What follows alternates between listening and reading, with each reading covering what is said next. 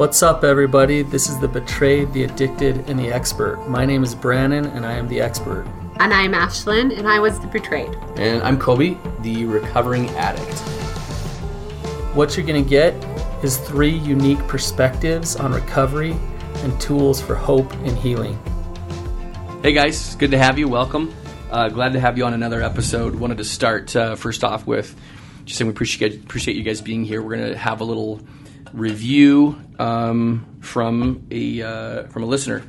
Hello, in the 8 months since my wife discovered my sex porn addiction problem and the associated betrayal, your podcast has been the most beneficial source of help in our recovery.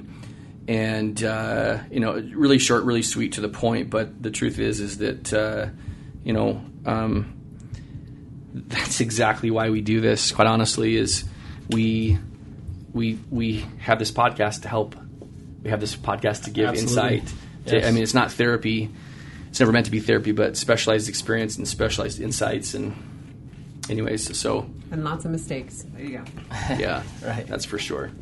All right. So, I wanted to mention that for the women out there, I am going to be speaking at a women's retreat called Find Your Fearless. And it's put on by the Determined to Rise project, which is actually, it's renamed, but it was the catalyst for me starting my own recovery years ago. So I will be speaking there September 7th through 9th. It's in Randolph, Utah. I think it's by Bear Lake. Okay. I don't know. But anyways, I hope that some of you guys can make it. So this is a retreat? It is a women's retreat, Okay. and it's more hands-on. You're going to have a lot more free time to connect with people, which is part of recovery. That's Awesome. the cool part. Cool. All right, let's jump into what we're talking about, the sweet spot of recovery. I like hitting sweet spots. Live life in the sweet spot, right? So there definitely is a sweet spot of recovery, and it has a lot to do with your motivation as to why you do what you do in your recovery. And I find myself in the culture that we're living in, having people dial it back a little bit in terms of their perfectionism and their shame as the main motivator in their recovery. They do all of these things out of fear and shame and perfectionism, and they create more fear and shame, which creates more addiction. So the sweet spot is found somewhere between acceptance of exactly where you're at, being okay with your life, being grateful for your life, accepting right where you're at today, and a desire for change, where you can say, I accept where I'm at, but I still want to push toward change and work toward change. If you're way far to either one of those sides, either you're living in shame saying, I gotta change, or you're living in complete denial saying, I'm good, everything's fine, right? And that sweet spot is right there in the middle, where you have that surrender and that peace, that acceptance of what is, but at the same time you have that motivation for change. So what's your guys' experience with this? I don't know how many times I started efforts in recovery purely from a place of, like, I'm not good enough, I'm a horrible person, so I better, get going kind of a thing. And, man, that was just really, really challenging for me for so long. It was really just starting from a place of shame.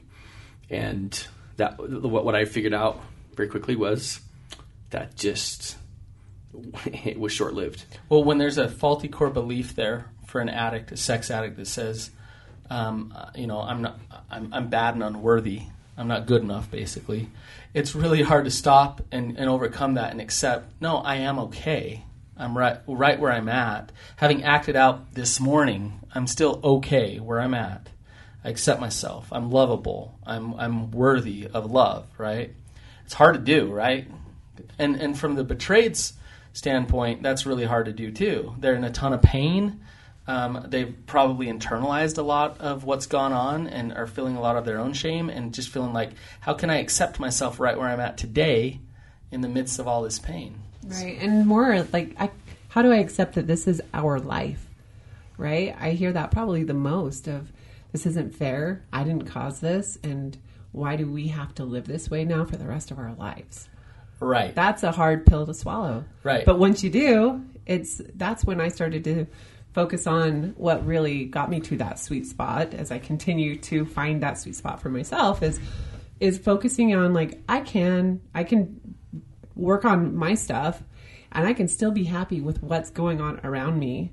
When Kobe might be in a harder place than I am, I don't have to go to that hard place. I can be there as a support for him. Yes. That's worlds difference than when we started into recovery. So here's the thing, Ashlyn and Kobe. How well does rejecting your reality work for recovery? Right? Well, we tried that for a lot of time. Yeah. It was just, this is good enough, or this is as good as it gets. And let's ignore it. Let's not talk about it. It's not that big of a problem. All the denial tactics we minimizing. talked about. Yeah. And I think both of us, when people say, my husband has the same story, but it's not as bad as Kobe's. But a lot of other people would say Kobe's isn't that bad. Yeah. And so it really is depending on how you look at it. Kobe really... I also said that, actually. Oh, we said it forever. Right. If he wasn't looking at porn every day, he wasn't having an affair every month. And so you look at it and say, how is this really controlling your life and really changing? Well, it's interesting when you guys talk about kind of your recovery process and you talk about those years of just kind of misery that you lived together and tried to have a marriage work together. Meanwhile, there's just lying and acting out going on, and that you guys were in a lot of denial then. You were trying to survive, and that's why you're in the denial, but you weren't accepting what was. You weren't looking at what was.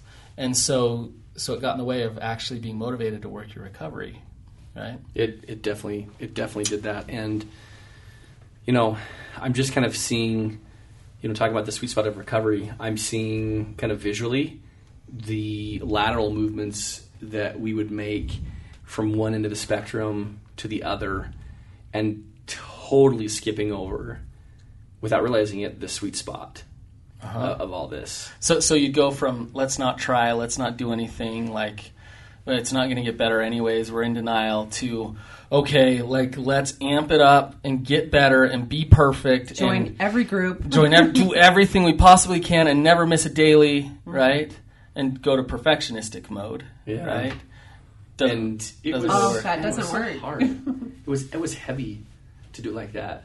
Do you think? Well, you fall farther than when you were just not accepting, right? Right. When you just fall, you're like, okay, well, what's new? I always fall. But when you go to that place of I have to do it and I have to do it perfect, and you fall, it's like, oh, it's so much worse. How do I ever start again? Totally. So and that's a good indicator that your recovery is shame-based, right? So I want to talk about unicorns for a second. My women's group, they call men in recovery unicorns because they're like, I don't think they really exist, but they do. And I talk to unicorns every day, and they're awesome. And the thing about a unicorn, a man in recovery, that one of the best indicators of recovery for them is that when they come into my office and when I talk to them, their energy is just this energy of love and acceptance. For themselves, for their wife, they're grateful and they accept what is in their life, and they're not way upset over things that going bad in their life, and they're not depressed either. They're right there in the middle of just kind of accepting life as it comes and grateful for their life as it is.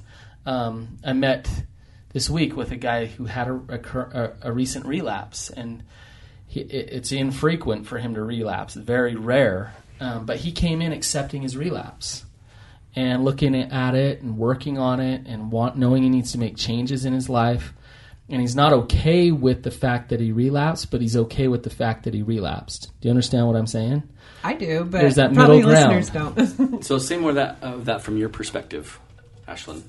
Well, I think it's exactly what Brandon started off. It's accepting but also saying, I still need to make change. Exactly. It is that sweet spot of saying, I'm not the best me I'm going to be. I'm not there yet. I haven't graduated. I haven't recovered. I'm in recovery. Right. I'm going to make mistakes. Right. It's that old justice and mercy dialectic where those things are at war with each other, right? Yet justice and mercy exist together, and we need to have that with ourselves. Justice is the change piece. Something needs to change. There's consequences. We need to work towards something. And mercy is the grace piece. Let it go. It's okay. Accept yourself right where you're at. And that balance place is where recovery lives. You can go to a lot of treatment and treatment centers and things that will pull the whip out and start cracking it hard. And understand something. That's how these people make their money. They have their systems, they have their programs, here's all the things that you should do to get better, right? And I'm not knocking those things. A lot of those things are really, really good, right? But when that's all you get from therapists or life coaches or whatever, and you go there and like, they're going to fix me, and you get this laundry list of all this stuff to do, then you apply your fear and your shame and your perfectionism to it, that person's not helping you and you're not helping yourself, right? So it's not long-lasting change. No way. Short-lived. It's the checklist that we talk about all the time, right? You're checklisting it from a place of fear and from a place of shame, so it doesn't work. I would say that I can identify with that. All the doing, all the checklists, all the things that I needed to do. And what's interesting is, as soon as I let go of all those things, of the expectations of being perfect, that's when I was able to embrace just a very focused effort day to day on being mindful of emotions and boundaries and being mindful of executing my dailies. And so I guess what I'm saying is in like a sentence, letting go of perfection helped me focus on being consistent. So I love what you just said, Kobe, and it makes me think about a lot of things, but The fact of the matter is we all want to be valued and we want to feel worth, right? And so we strive for that. And if we don't feel value and we don't feel worth from God or from our family and our relationships, we don't have that loving attachment and connection, then we set out on our own to fill it. And we do that by trying to be good enough, trying to be perfect enough to get our value and our worth. And what you just said, Kobe, is, you got to let go. You got to let go of that. But it's really hard to let go of that if you don't have anywhere to surrender to. It's easy to say, look, I can be imperfect because I know God loves me anyways. I can make mistakes because I know I'm loved and cared for anyways. And so I'm going to go make mistakes and I'm fine anyways, right? If you don't have that I'm fine anyways because you haven't surrendered to God or you don't have the love of your family, then it's really hard to let go, right? I don't mean to interject again, but the thought that comes to my mind is when I rely on, if I accept God's definition of who I am, if I accept my own worth, if I understand that I am his son, then I totally feel enough and I can let go of definitions of who I am that include this achievement at work, this perception of the kind of father that I am, this perception of what I achieved in sports, blah, blah, blah, or also and including this is how sober I am. This is how many months of recovery I've been working. Mm-hmm. As soon as I can let go of all of those things, then I can really more fully embrace God's love for me that can't be defined by any mortal achievement that I can do. Right. But as soon as I hold on to those things, right? And I did that for a long time. I would count how many days, how many weeks, how many months I was sober, and as soon as I let go of that, then it was interesting because it was like I was able to slough the thoughts of shame as defining my own self and my own worth, and it was like the doors are open to accepting God's love and definition of me. Right. I think that when I meet with a woman who's been hurt and betrayed and she's struggling and she starts to get healthy, she might be going moving toward a very hard divorce or whatever in her life. And I love when I hear things like, you know what, I'm going to be okay anyways. Like, this is right where I'm at. I'm supposed to learn something from this, and I'm going to be okay. I can move forward here. I'm in a lot of pain. But and that's that sweet spot of recovery, which is, look, God's here with me, and I can praise God in this moment and accept what is, yet still work towards some change, some boundary holding in my life. And that's real recovery right there. That's the sweet spot, right? I think a lot of it is mindfulness, which we also talk about, in being present enough to say, things are good. There are a lot of good things happening in my life, even if life is a mess. And I feel like for me, I kind of adopted kind of cliche statements, but life is good. You know, see the good and be the good. Mm-hmm. And so it wasn't me just saying I'm going to find some good out there in my day, but I'm also going to participate. I'm going to be some of that. Because when you can do both of those things, you're actively trying. You're not just sitting back and saying, you know, I wish that I could get my stuff together. Well, and what you won't do those things, Ashlyn, if you're sitting back rejecting your life. If you're wallowing in I did do that. Right. I looked like I had a happy life. We had a lot of monetary successes and worldly success, and I wasn't happy. Right. I didn't see the good. If Kobe did anything wrong, everything fell apart. Right? And it was this blanket statement of like, life is so hard. Right. And so I really had to flip a switch. I mean, most people don't see it now, but I really was the pessimist in our relationship. I saw everything as negative and hard. And you were rejecting life. Yes, I really was. I was also the negative person. Right. I wasn't super fun to be around. Right. Not that I'm the life of the party now, but I'm at least pleasant. Right. But you know what's amazing, and it's what we talked about last week. If you accept what is in your life and then you do the good, you be the good, then what happens? You start to attract that into your life, right? Oh, yeah. And it's just a snowball that starts rolling, and it's awesome. So I think the real key for me, and I can't speak for everybody, but the real key for me was being aware that I had this expectation of I had this expectation of myself to not be in addict mode. I had an expectation for myself of being perfect. I had an expectation that just really wasn't based in reality. And what's cool is I learned, again, circling back to this, what helped me let go of this expectation of perfection, that I could somehow earn God's validation for me. Like, that's a thing, right? But what's you're cool the only person who's ever thought that. Totally, right? Like, the only one that was like, just copyright that for me. But what's cool is I found like sanctity and like solace in being able to be consistent with a few things every day. Moreover, it took a lot of mindfulness to let go of the ways that perfectionism showed up for me day to day, because there are some very real things, very real thought processes, and very real ways of being that I had of perfectionism that were kind of like, I don't know, manifestations of, that got in the way. And the funny thing, I think, to point out, Kobe he's not that personality that's like OCD and really structured and organized. So when I think of perfectionism, that's what I think of.